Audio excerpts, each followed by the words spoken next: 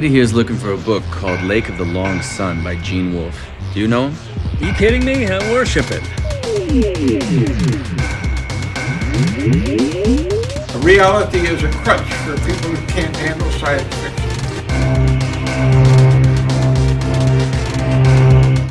Welcome to Nerdologians, where we possess our listeners through their favorite podcast app in order to wage theomachy against our podcast rivals. These are your curators, Bryson and Zechariah.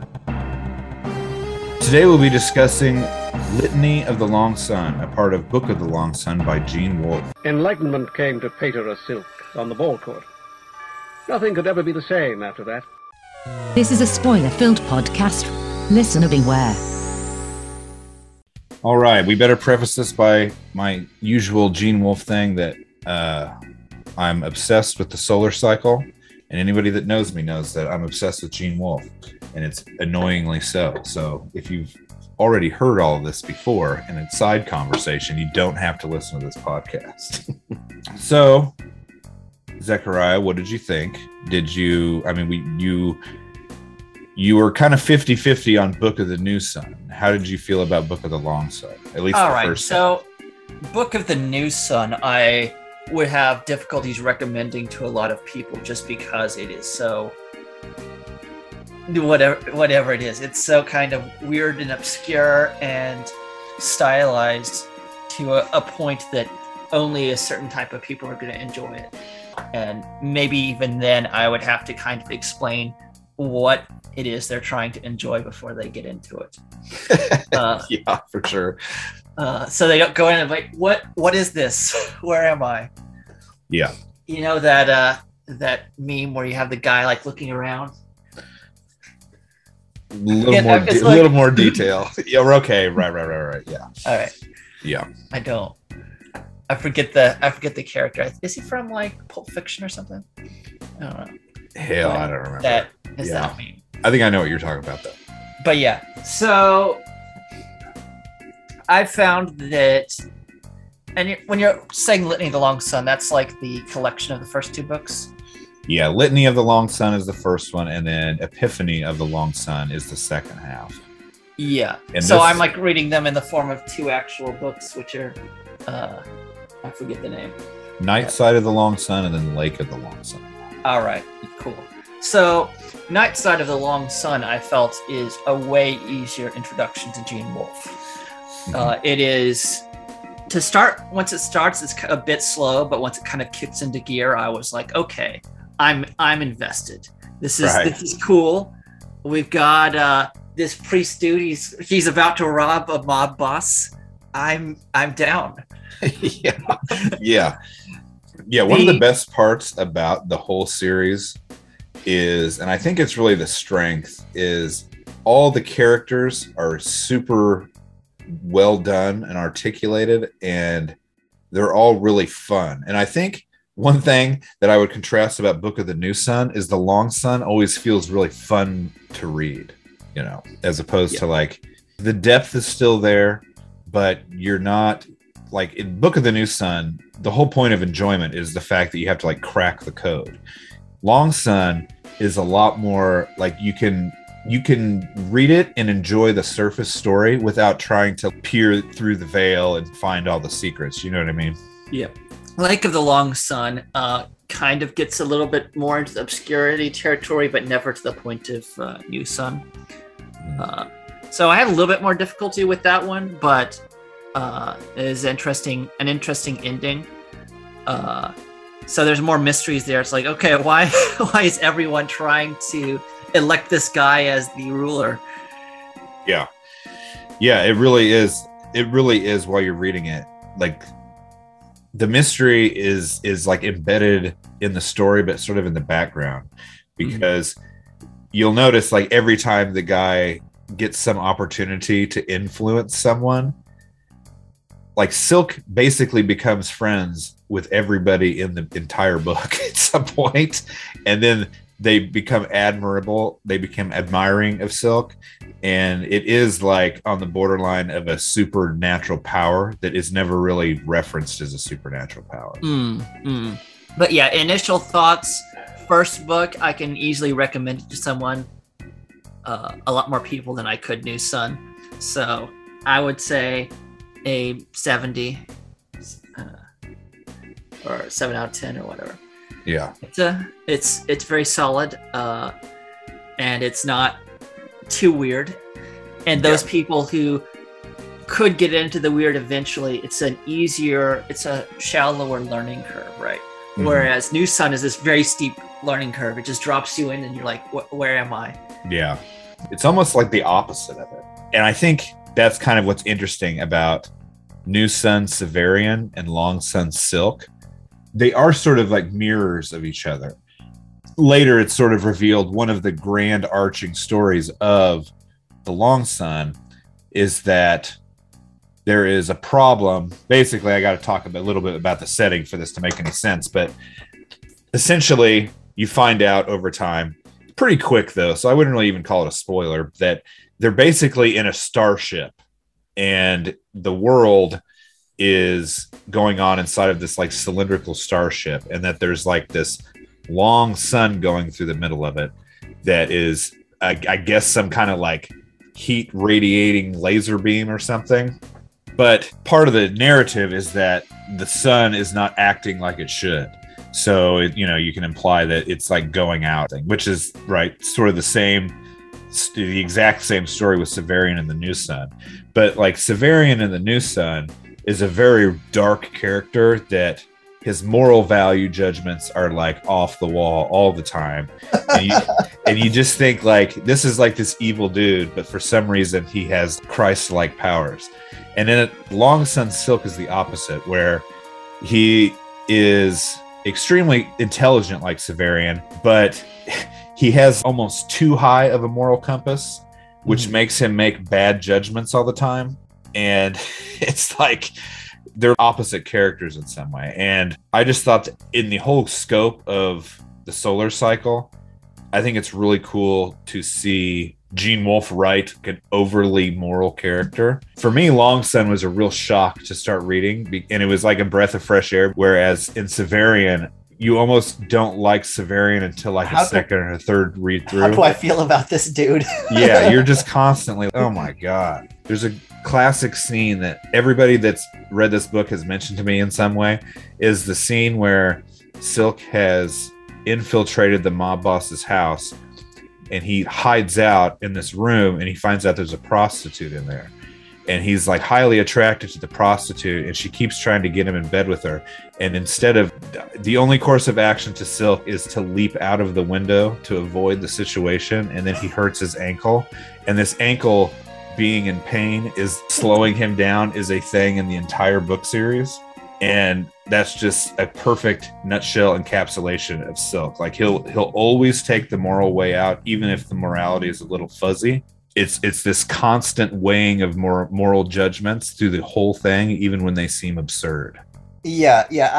The big contrast we haven't mentioned is that Silk is celibate and Severian basically bones everything that comes across. Yeah, literally pretty much every female character in the book. There's like only one character is like, okay, I'm waiting. Okay, no, she died.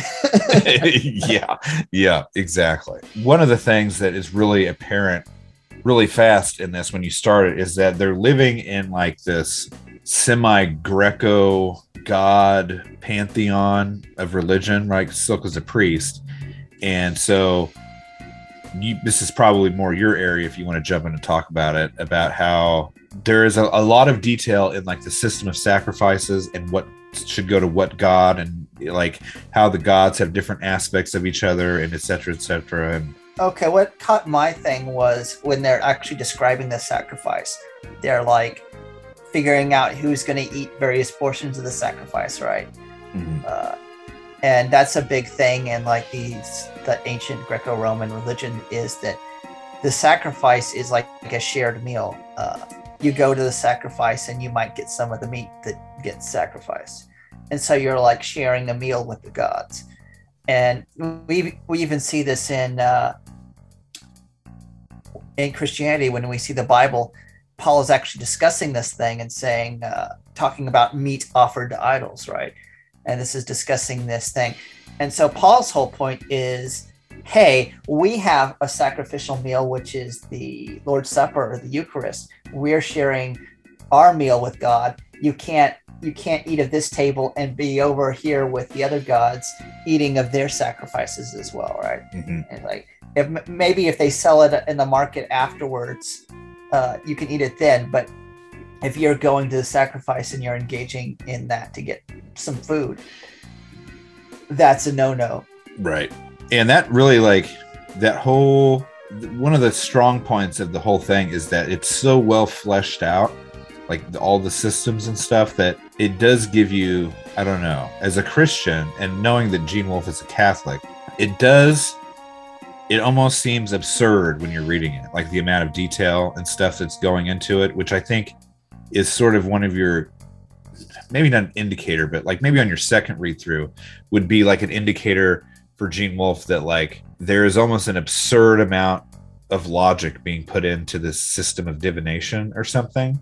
And when the scenes where it's describing Silk doing the sacrificing and where he's like cutting off the head, I think is another weird like allusion to Severian.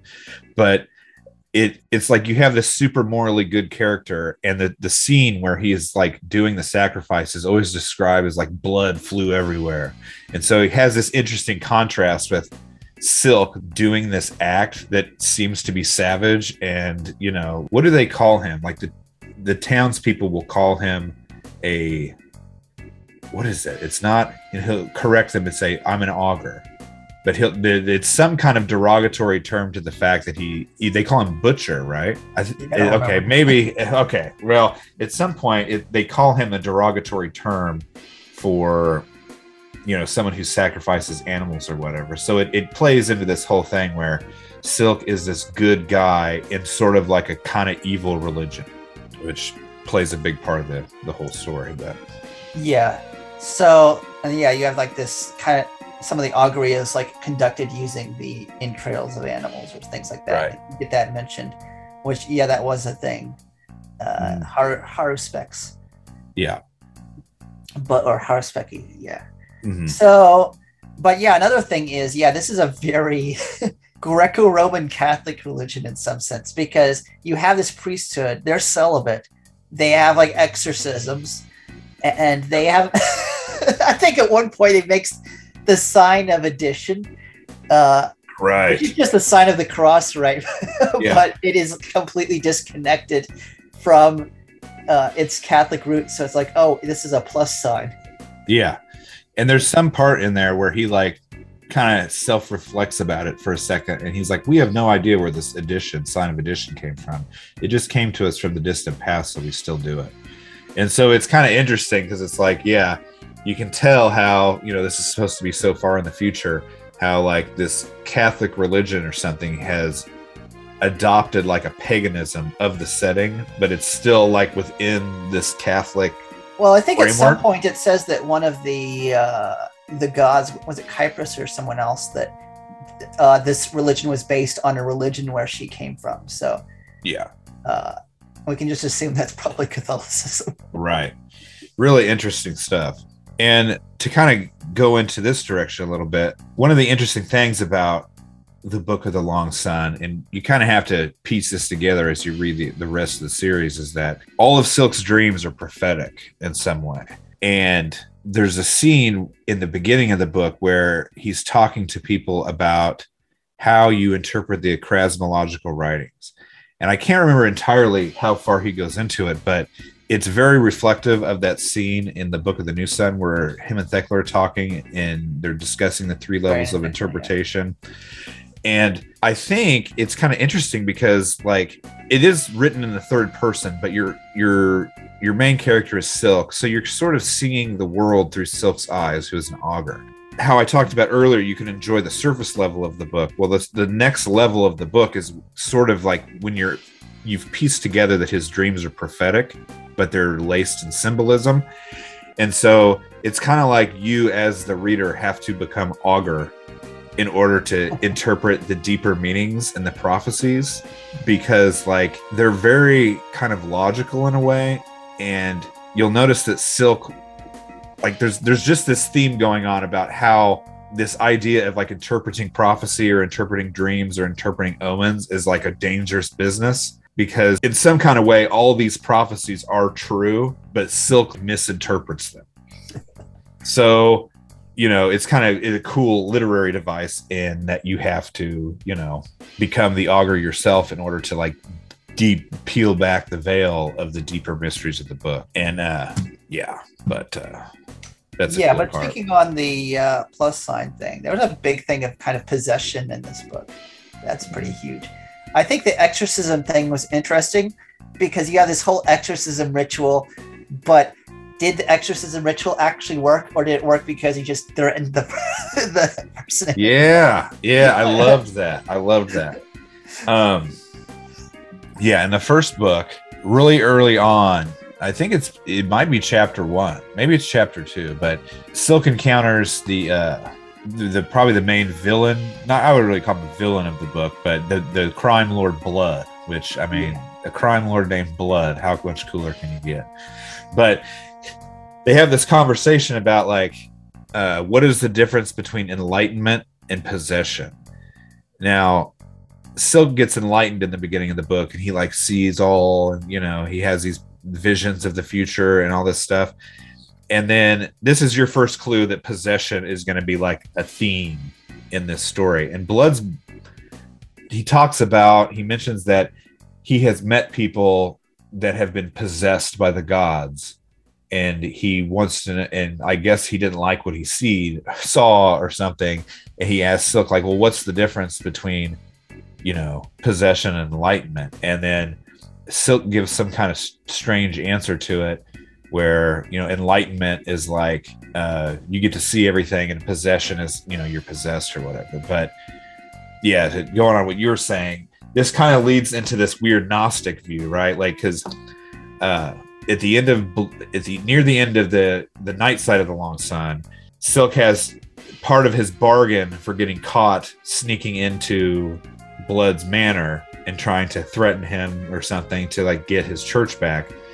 He says, okay, I'm gonna let you go, but you have to work for me, and your first job is, we have at the brothel, there is a possession problem, and one of the prostitutes is getting possessed or something. And so Silk goes there, figures out it's this other person that's somehow possessing him, and then like he goes through this like, you know, exorcism ritual, but his calls to the gods don't really work.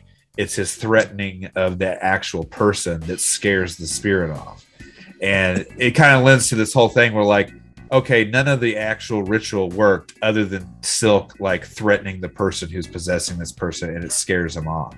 And so, but it's a great scene, and it's like funny in a way. And it just leads to the whole thing where like maybe Silk's religion isn't what it's supposed to be, and fuels the whole what's really going on here motif. Yeah, for those who've done New Sun already or listened to our New Sun episode, it's not going to be surprising that this is a sci-fi thing, right? Where everything is seemingly normal, but then you find out there's this whole science fiction element, right? So they're on a ship. They're on a big old ship. This is probably spoiler territory, and it kind of goes into like my overall. We've been doing spoiler territory. Yeah, I know. You're gonna put up the spoiler. I feel bad in a way on this one. But anyways, in the Book of the New Sun, there are passages that reference that like so many years ago in the past, during the rule of the ruler Typhon sent out these starships. Oh, we've already gone into Typhon now. Oh, yeah, right. Well, yeah, okay. Went into Typhon. He sent out these starships, and basically this takes place on one of those starships. And so, I forgot where I was going with this. But part of the whole thing is that they're supposed to be going somewhere, but I think the whole thing is that they're returning to Earth. And so, all right, this is too much spoiler territory. This is like way farther in the series. Never mind. You just have to read the books. But part of the interesting thing about the starship is that it's almost like constructed in this old-fashioned like view of the universe, where there's like an underworld, and there are things flying around in the sky, called flyers that are mentioned several times. Mm-hmm. And well, they'd be like the elements, right? Because basically their role is to make sure that the natural world, quote unquote, the world, the starship, are functioning in the proper order. And they like, that's their whole role, is to maintain the ship. Mm-hmm. So part of this is, since now that you've got the setting, and this is kind of what it reminded me of, but it's definitely reflective of like all of those myths about someone descending into the underworld. But in this world, the way that Silk figures out that he's on a starship for sure, the character Silk, is that he descends into the underworld through these tunnels and then like gets to a window or something and looks out the window and realizes that, you know, it's like Plato's cave. He has the experience of like, oh my God, there's like this whole bright world out here and it's crazy. And this is the real, true divine world, not what we're living in, et cetera, et cetera. So it's almost like a reverse Plato's cave thing, where instead of you gain enlightenment not by crawling out of the cave, it's by going to the deepest point of the cave. And that's how he finds out that his world is a construct or whatever. All right, so to back up a little bit to set up the... I went on a crazy tangent there. You have these people, they're living in these different cities, right?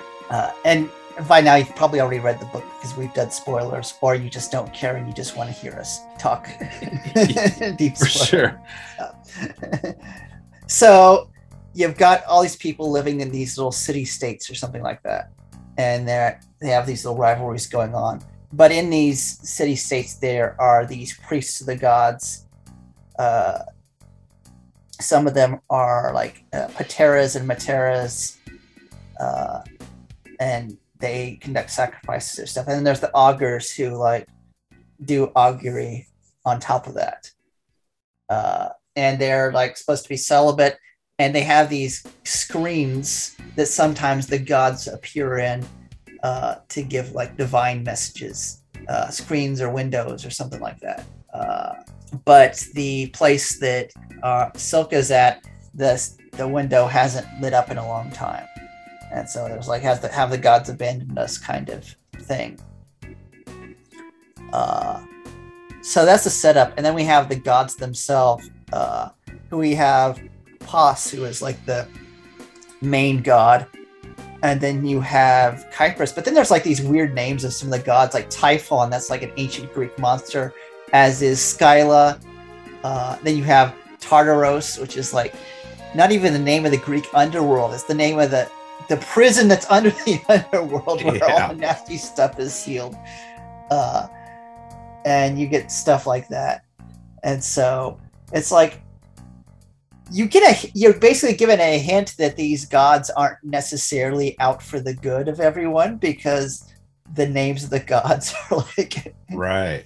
Yeah. Wait, we don't have Typhon in this one. That's from New Sun. Sorry. He is eventually called this in this book. So, all right. Yeah. So, yeah, the difficulty of doing the first half and not the second half. But yeah, it is revealed that it is Typhon. Oh, yeah. Pos is Typhon, or a simulation of Typhon. Right. Which that's the next thing we should probably get into a little bit, is that, like Zechariah said, the gods appear in these screens, right? They call them sacred windows. So part of the fun is that you figure out that the sacred windows are actually like computer screens or something. Mm-hmm. And so one of the aspects that you learn about the gods pretty quick is that they like possess people, like in the Conversation of Blood. And how they do it is that, I guess, in advanced technology sci-fi fashion, when these deities come to the screen, if you look at the screen and the deity looks at you, a little bit of that, it talks about it somewhere where they describe it as like a repeated flashing light, or there's something in the lights that they see that like inserts the data into the person, and now the person has that deity within them. So yeah, there's a data copy of some portion of the deity inside the person's head. And the classic funny thing is that when this is being described as Silk, since he has no like technological prowess, he's like, I don't know about all that, or something. Like he doesn't understand it and like doubts that it could really work that way, which is hilarious. But and then the goddess is like, okay, I'm gonna dumb it down for you. Yeah, it's funny. And so now you got this whole like interesting aspect of like there's several theophanies in these windows as the story goes on, and there's always like someone that has gotten possessed by the deity, whether it's outright said or not, which, you know, this all, you know, leads to the idea that the gods aren't like physical presences. They are all artificial intelligence in this thing that is basically like heaven called mainframe. And so that's not a clue. right. And There's so much more on the surface in this book that you figure out. Right. Okay, yeah, these gods are probably AI. Right. It's like that reflective. It's like the opposite of the New Sun, right? Where like you know it, but the character like has no clue. Yeah. You know what I mean? Like, you know, it's not Severian hiding things from you. It's like Silk can't figure out. He can't put it all together, but you're just like, dude, that's what it is. Like, you know. But so yeah. So now your setting is a starship in the future. It is being controlled by a artificial intelligence that is like the consciousness uploaded from these deities from the New Sun. And now, you know, in perfectly Gene Wolfe fashion, these like later in the books, you'll find out that Pos isn't really as bad as he seems. And that really what he's trying to do is get everybody to flee the starship or whatever. But, you know, you get this interesting Gene Wolfe like identity problem where it's like you have the real version and now you have the digitized version that aren't necessarily the same. They're definitely two distinct entities. And so this plays out even further into the idea that when these characters get possessed, it's discussed how even once the spirit leaves them and goes back into the screens, like a little bit of that deity is left within that person. So, you know, there is this ongoing like becoming of these characters as they encounter these different deities. Like Silk, at some point he sees Pos for real, and so now he's like super Silk. And then like Chanel and Hyacinth, there is both like evidence that they have been possessed by Kypris, the goddess of love, and now they're like different characters after they've been possessed. By the way, Kypris is a alternate name of Aphrodite or Venus. Yeah, I had to look that up, but it's like, okay. There it is. So that's interesting because she has a much more kind of positive connotation in this than, say, Skyla, right? Yeah. Or Tartaros. Right, because those are all like obviously very dark gods, right? And then like within the storyline, Kypris is one of the gods that is sort of not. Yeah, we'll just lay out the whole framework before we get into this, but like basically part of it is that Pos has been betrayed by his family and they killed the real him, even though the digital one still exists. But I guess they're both digital. But I don't know. Now I'm getting Gene Wolfe confused. But essentially, there's like a war of the gods going on. There's like Pos, who Kypris and Tartaros, who is revealed later, are still loyal to Pos. And then the rest of the family are like now trying to wage their like a counter strike because they think that Kypris has rebelled against them and stuff. So you'll see weird scenes where like two characters will be friends and companions, and then they get possessed by the opposing side, and now they're like a little bit sketchy, and now they're questioning whether this is the good thing or not, blah blah blah. But it's this crazy, really intricately done character driven plot, like, you know. And it's kind of reminds me of the Plato's Cave thing again in a way, because every character in the world is in this state of like becoming, like they're constantly changing and developing. And it just kind of goes back into this thing where this is like a artificially set up platonic universe or something. So we've kind of established that the system is kind of sketchy. And at the beginning of the book, we get this enlightenment from this deity known as the Outsider, who apparently shows up a couple times in the religious texts, but nobody really pays him that much attention. And then Silk is like, I'm doing the will of the Outsider, but he kind of equates them with the other gods as well. Right. Even though he realizes he's kind of different because he's kind of outside of everything. Yeah. And so it's this weird thing going on. But you kind of get the get the idea. It's almost a semi-Gnostic cosmology in that there are the gods inside the world, which is kind of like a demiurge type character, and there's the god outside of whatever who's kind of reaching inside and yeah, for sure, initiating his own plans. Yeah, it's kind of interesting because you got that aspect, and it kind of reminded me of like the unknown god, and this is a direct reference to later, of course, because this is how we do it. But there's a scene where Silk is in the church. I can't remember if it's long sun or short sun, but he's in the church, and it's got like all the deities, right? And then there's like the blank. There's one that doesn't have a statue in it, and then he assumes that that's the temple of the outsider, or the shrine of the outsider, which to me totally reflects the Paul unknown god thing. Yeah, it's like, I see you have a temple to the unknown god, or yeah, god. Yeah. And then the outsider, of course, yeah, he's portrayed as being outside the world, and he's definitely supposed to be like the Christian God, or an aspect of the Christian God that has somehow. Let me back up a minute. Gene Wolfe, when he did an interview about the Wizard Knight, and the whole concept of the Wizard Knight, which apparently he was writing at the same time. That's wrong. He was writing a different one. Anyways, but the point is that like in a non-Christian universe, how could Christianity like spruce up naturally? So in this text, I guess it's by revelation, but part of it is how the outsider has like penetrated this other false world, and how by going inside of it and having his prophet of Silk or whatever, it's like how Silk's debates and internal conflicts about the religion he practices forces him to come to these conclusions of like, well, only the religion of the outsider is the true religion. And then he'll say things like the outsider is the god of like the hurt and the broken, and he won't ever ask anything of you that you can't handle, and like this kind of thing. So you can kind of see how this is like a Christianity rising up in a pagan universe. Gene Wolfe does this thing. It's kind of like Lord of the Rings, right? Where like God is in the universe, but it's not direct. It's some sort of like you see the influence of it or something instead of the entity itself.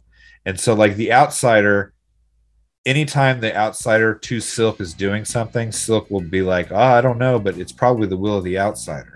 So like, it's almost like the idea of the outsider is enough in the universe to spread the idea, rather than like the outsider appearing in theophanies in the screens or whatever, in direct interaction with the universe. If he's like, just the idea of him in the false world is enough to make them leave. Mm-hmm. But yeah, again, like the semi-Gnostic thing, that there is kind of like a leaving the false world thing going on, right? Yeah. That's the main goal, I assume, is that they're going to get out of the long sun world into the real world, leaving the Plato's cave, as it were. Right. Something else I think that is really kind of a genius, just the structure of the books themselves, is that each volume of The Long Sun is like in its own genre. So in the one we're discussing, Night Side of the Long Sun, Silk becomes a sort of criminal or whatever, and he's forced to enter into like one level of the underworld where he's doing detective work, he's trying to figure out, he's sneaking into places, blah blah blah. So it really comes off as like a Father Brown detective novel, and at the end of it you kind of see that nothing that Silk did within that level of the underworld really made a difference, and then the next world, and then the next book, he will go further into the underworld, and it takes on like the spy book genre, where they're like sneaking in, they're hiding out, they're trying to figure out these secrets of the world, conspiracies, and and so at the end of that one, Silk goes and he like defeats the enemy or whatever, and you kind of see that basically now, for some bizarre reason, he is going to have to be the ruler. And so, and then there's a kind of a sense at the end of it that like everything that he did in this secret mission to go into the underworld leads him to believe that like, okay, basically I failed again. And So now he's going to go into like this even deeper world, the underworld, which is like the world of revolution, which is in the next book. And then in that book, you kind of figure out that the revolution doesn't actually do what he thinks it's going to do. And then it goes on to the next one. And like the final decision or the final event to save everything is that he has to leave the world and like, abandon the world and go into the real world or whatever. And to me, that's kind of like almost like a deconstruction of like secular heroes or something. And, so the whole book is set up as different heroes and they all fail. And the real thing to do is to like abandon the world or something. So I thought that was a pretty cool thing about these books. Yeah, I think one of your thing you mentioned to me is like Gnosticism isn't necessarily wrong if the actual system does suck. Yeah, and I think that's kind of an interesting viewpoint because we have talked a lot on this podcast about how the charge against ancient Gnosticism isn't really I don't know, quote unquote correct, and that you see elements of things that people will call Gnosticism in the New Testament, so it can't be like a total departure, blah blah blah. And I think maybe it is Gene Wolfe's kind of way of thinking that like, if you are in a world occupied by false deities and you are in like a false system, that this Gnostic tendency, this tendency to escape or see beyond the system or something, that's not a evil in itself. It is context dependent. Yeah, I think the issue with Gnosticism is that they fundamentally mistaken the nature of the world itself, and the elements involved in saving that world. It's not that the Gnostics are evil in that their system is morally wrong. Like if our real world is run by this kind of evil demiurge figure, then the right thing to do is to abandon that system and find a better one. Mm-hmm. And I'm trying not to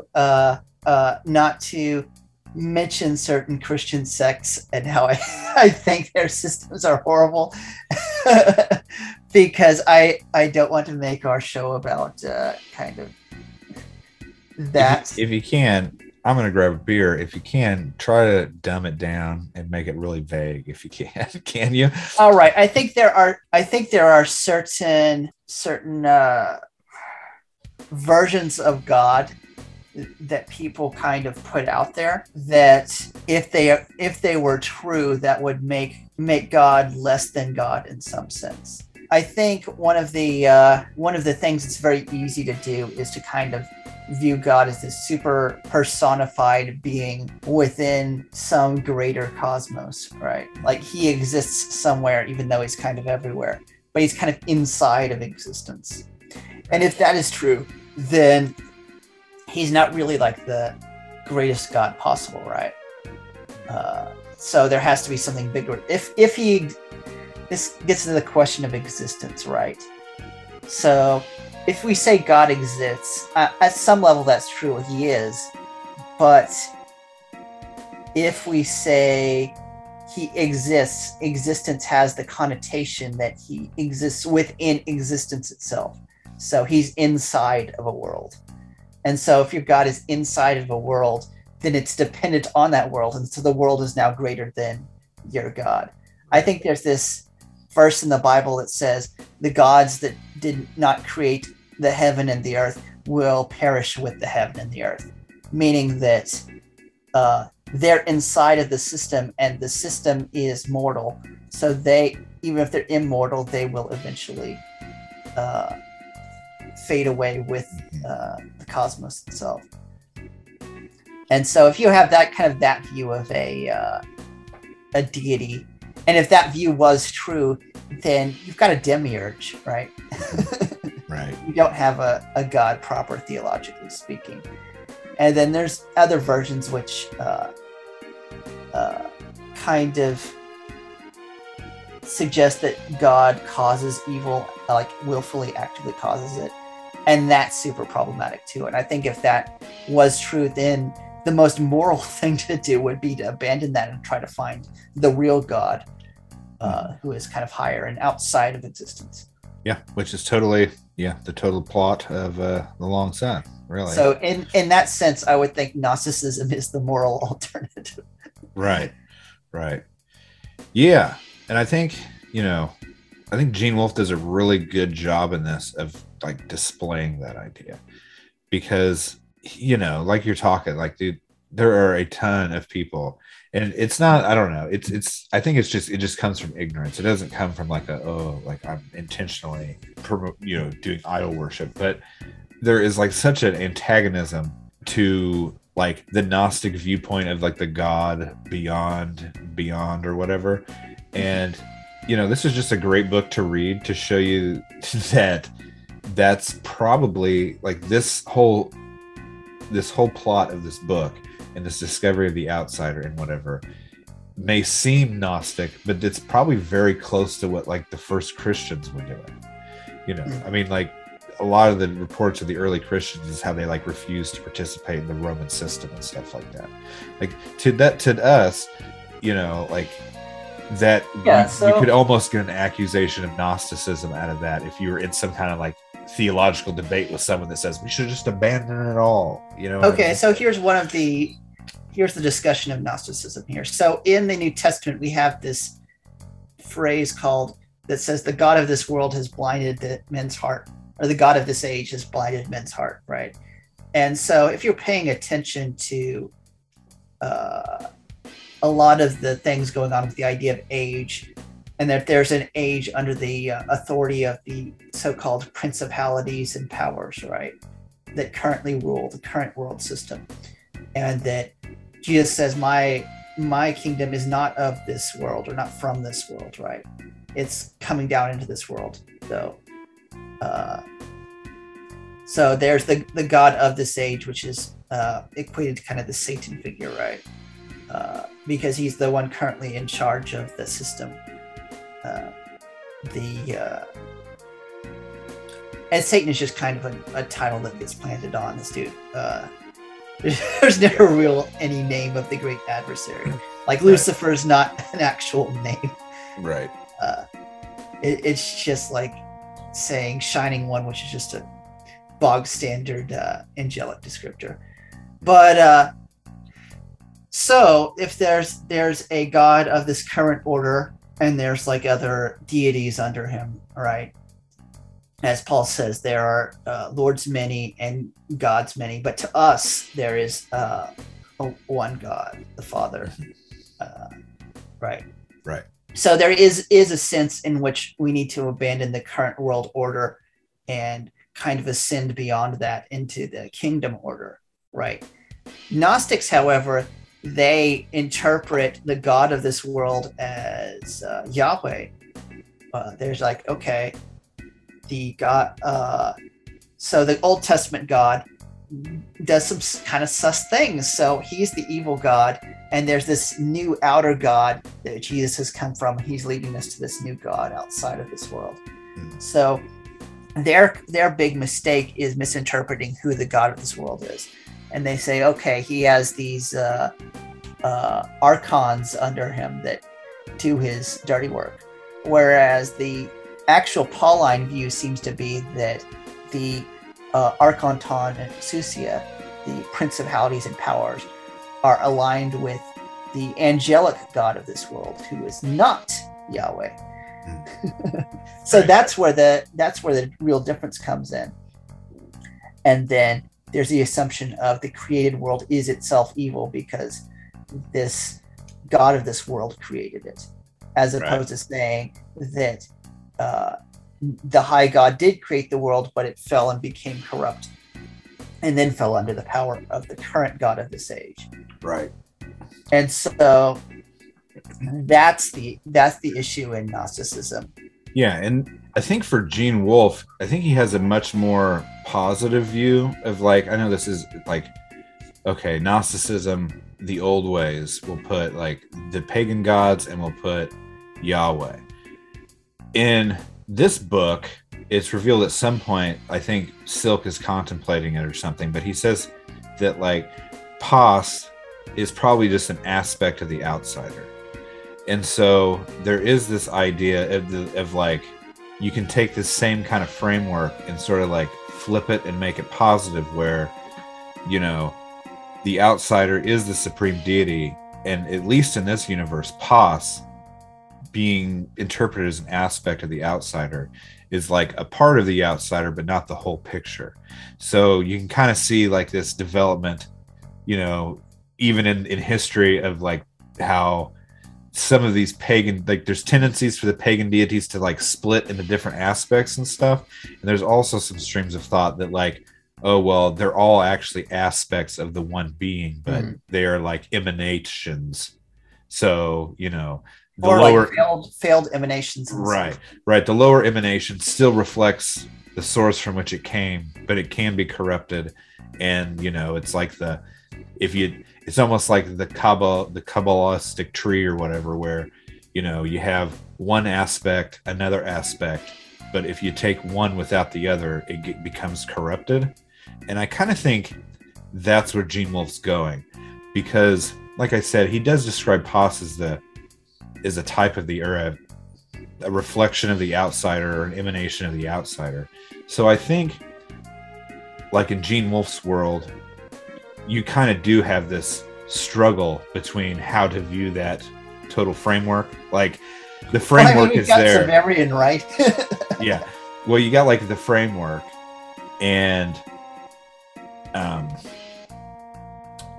it's like how to interpret the framework. Like, so like the outsider, you have different aspects of the outsider, blah, blah, blah. So in Silk's world, I think you can actually hit the outsider by contemplating the different aspects of him. And that's the truth. But like the other struggle in the books is, are the gods all evil? Are they all just lies? But I think in the end, for Gene Wolfe, they're not lies in the sense that they're false, but they're not the totality of the whole picture. Yeah, I think this gets into like what's called the Logos theology, which is the idea that the divine Logos has gone out into these various cultures and kind of planted these ideas. And so all these other religions and cultures do contain truth, but we're supposed to kind of sift that out, be really careful about it, and say, okay, what is good about this? Right. Or to encourage that kind of thing, right? Yeah, which totally lines up with sort of the Gene Wolfe project in a lot of his books, of showing that you can have a setting where like Christ hasn't come in the literal sense, but that you can have the appearance of Christian virtue and the appearance of Christian theology in other cultures, because of, you know, that it all eventually descends from that. Yeah, I think that kind of ties into kind of our one of our things here on Nerdologians is we're not here to say, okay, you person from the other religion, sucks to be you, convert to Christianity, but to kind of engage in these various dialogues, whether the material is like from Hindu or Islam or whatever, and kind of pull out what we think are deeper truths. Yeah, definitely pushing the study of the religions thing. And it really is a fruitful, I mean, you know, Gene Wolfe does this all the time. Like in Wizard Knight, it's like Nordic stuff. And then in Latro and All the Soldier, and I would call Long Sun the same way, that it's like an exploration of how Christians, we'll call it like Christian virtue, like love, compassion, all those things can arise naturally from these pagan settings, and how, you know, it's just, to me, it's just the divine Logos idea, you know, which is apparently an awesome framework to write your stories on. Yeah. Definitely appreciate Gene Wolfe's more nuanced take on Christian fiction, right? And he's able to explore these ideas without just like shitting on them. Well, it's really interesting because, like, I think one thing we actually bring to the table that isn't in the other Gene Wolfe podcast, I was in a Gene Wolfe podcast, but you know what I mean, is that I'll notice in these podcasts where they'll be like, oh, this is like a Gnostic work, or this is like a Platonic work, or oh, obviously this is where Gene Wolfe doesn't agree with the church or Christianity in some way. And I just don't think that they are knowledgeable enough in the history of theology or something to know that like all of these ideas that he's casting in there that might appear to the uninitiated that they're like anti-Christian or something, is that they're not. He's just drawing on like, you know, the Logos idea. He's drawing on this idea, you know, the whole, I still have this secret suspicion that he's influenced by certain people of Vatican II, and this idea of like the anonymous Christian, where for Karl Rahner, the anonymous Christian is like you grew up in a pagan land or something and you never had introduction to Christ, but you can still practice Christian virtue without knowing Christ, which makes you a quote unquote anonymous Christian. Well, C.S. Lewis straight up goes there with Mere Christianity, right? Yeah. Where he says certain, he specifically brings up Buddhists as an example. Like certain Buddhists might be more Christian than certain Christian priests. Yeah, agreed. Big agree there. So yeah, and I think that, yeah, that is one thing that a lot of the other podcasts miss, is that a lot of these things that they're interpreting as like Gene Wolfe secretly deviating from the Christian tradition is just him like pulling out of the Christian tradition. There's a Christian tradition that he's right. Yeah. What all did we want to touch on? I think we hit most of it. Did we fully touch on the possession? Because I know in New Sun, we have a little bit of that possession thing going on. Yeah. Right. Because we have the whole Severian Thecla right thing. Yeah, we can touch on that a little bit. This is my current theory. I'm always these books like. Are we going to get into the full Gene Wolfe? We might as well just go into it. I won't touch on Short Sun because it's so good that you got to read it yourself. But yeah, in Book of the New Sun, there is this whole thing where Severian takes this chick into him, and now she's like a part of him, but she's separate, but she's a part of it, but she's separate, but she's a part of it. And there's also this thing going on in there where there's a few mentions of like Severian feeling like there's someone guiding him through things. Now it's sort of debated on what this is, but if you take it, I mean, you got Severian, the like kind of the young stupid guy but thinks he's really intelligent, and he takes in Thecla, who is always associated with like dove imagery, and then there's like this thing behind him in some way that is controlling him. And so to me it's like Messiah imagery, where, you know, the Severian is the Son, Thecla is the Holy Spirit, and whoever this person is that guides him is like the Father. So some people think it's a previous incarnation of Severian, and then some people think that's his like Master Malrubius, and now there's a whole crazy thing to tie in with that, but I'll just spoil it.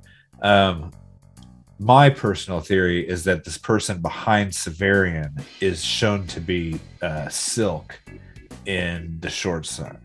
What? Yeah. Now, some people think it's like an older version of Severian, but I mean, dude, I don't know. This is the thing I've thought about for a while, that I'm pretty sure the Short Sun, it just straight up tells you that Malrubius is Silk transporting himself to Severian. So the good in Severian is actually Silk guiding him to be a good dude. But so in this one with Silk, Silk in the beginning of The Long Sun, he talks about when the outsider speaks to him, and there's like a voice like mountains, and then there's a voice like something else that I can't remember, that tells him the plan of Pos or whatever. So, and it's debated on like, is this Pos?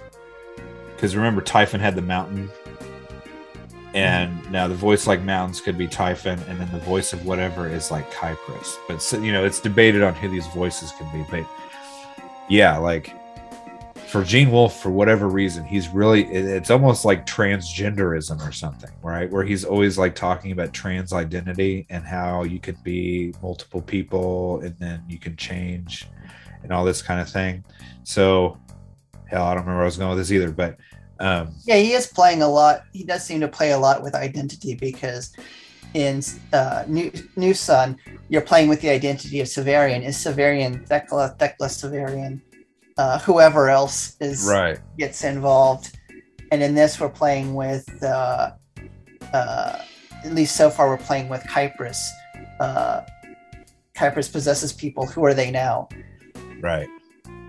Yeah, and then I think, now I can't remember this entirely, but like when Silk is in the tunnels, he comes upon this big chamber and there's all these people in pods, and Mucor, who is the one that can possess people, possesses one of the bodies in them and they break out of the cage or whatever, and she's wandering around, and there's some indication that this Mamelta character, who is the person in the pod, is like the original Kypris, and he says something like it reminds him of his mother. And so now you get like, is Severian's mother Kypris as well? Silk's mother? Silk's mother, yes. Silk's mother, Kypris. So now you have, it's just like, that's part of the book, is that you have 100, there's like 50 characters in the entire series. Is that Kypris? Is that Kypris? Right. So it's this weird thing where it's like everyone is sort of like one of the gods at the same time.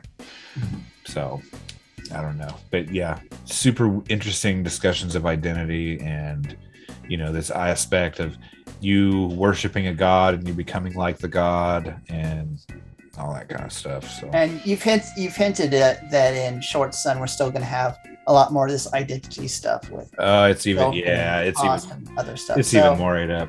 So I guess the whole solar cycle is an exploration of identity in some form. Oh, and then I did kind of want to talk about this a little bit. I think I mentioned it in the beginning, but we'll get into it just a little bit here at the end. But one of the really cool things about the whole solar cycle is that each of this, it's composed of the Book of the New Sun and then Earth of the New Sun, which I just consider part of the same series. Then you have the Long Sun and then you have the Short Sun. Now, part of the kind of the innovation of this is that each of these books is a book written by a character in the story, and that they exist in the story. So Book of the New Sun and Earth is written by Severian. Long Sun is actually written by the character Horn, who you have a few scenes with. And so in Short Sun, part of what's going on is that there is a commentary going on what happened in the Long Sun, because Horn's view of Silk in the Long Sun is like it's his hero, so he like makes it even crazier than Silk really was. And so you'll have scenes where in Short Sun where Horn will be like, well, actually I wasn't there, but I talked to some people that were. And so then we like took Silk's personality and we like, projected it on what we thought he would have said. So, and then, another part of it is where one of the ways that the main character of Short Sun like gets around and is able to assimilate into these groups that he uncovers is that he reveals that he's the author of the Long Sun, and that everyone on the planets that they go to is obsessed with this like myth of Silk. And so when he goes to these towns, he's like, here, I have copies of the Long Sun if you want to read it. And everybody's like, yeah, give us one. So he'll trade his book in order to like get into the town or whatever. And so that's interesting, because that brings back this air of unreliable narrator that we don't get so much in Long Sun itself. But I guess once you get to Short Sun, it turns out, hey, reread that, but read it as unreliable narrator now, because it's crazy. The other wasn't actually there for a lot of this and stuff. Then in Short Sun, it turns out that the narrator is actually Silk after Green's Jungles, but he doesn't know he's Silk. He thinks he's the other guy. So now you have this whole thing where everyone, it's not, you're not the unreliable narrator. The actual character in the book is the one that's the only one that doesn't get it. So you got an inversion of this idea where, like, the very last sentence of the book, the whole series, is Silk finally realizing that he's actually Silk this whole time. But everyone else in the book knows he's Silk. He's the only one that doesn't think he is. So these weird scenes where he's like, "You look just like that Silk guy from 50 years ago," and he's like, "Ah, you're crazy." And then his own kids are like, "I mean, we just call him Dad because he wants us to. It's not that he's actually our dad." And all this kind of weird shit. But yeah, the classic identity confusion of Gene Wolfe. All right. I think that sums up a lot of what we've got here. There we go. All right. Well, I've figured out how to not shut this down while shutting my recording off. So hold on.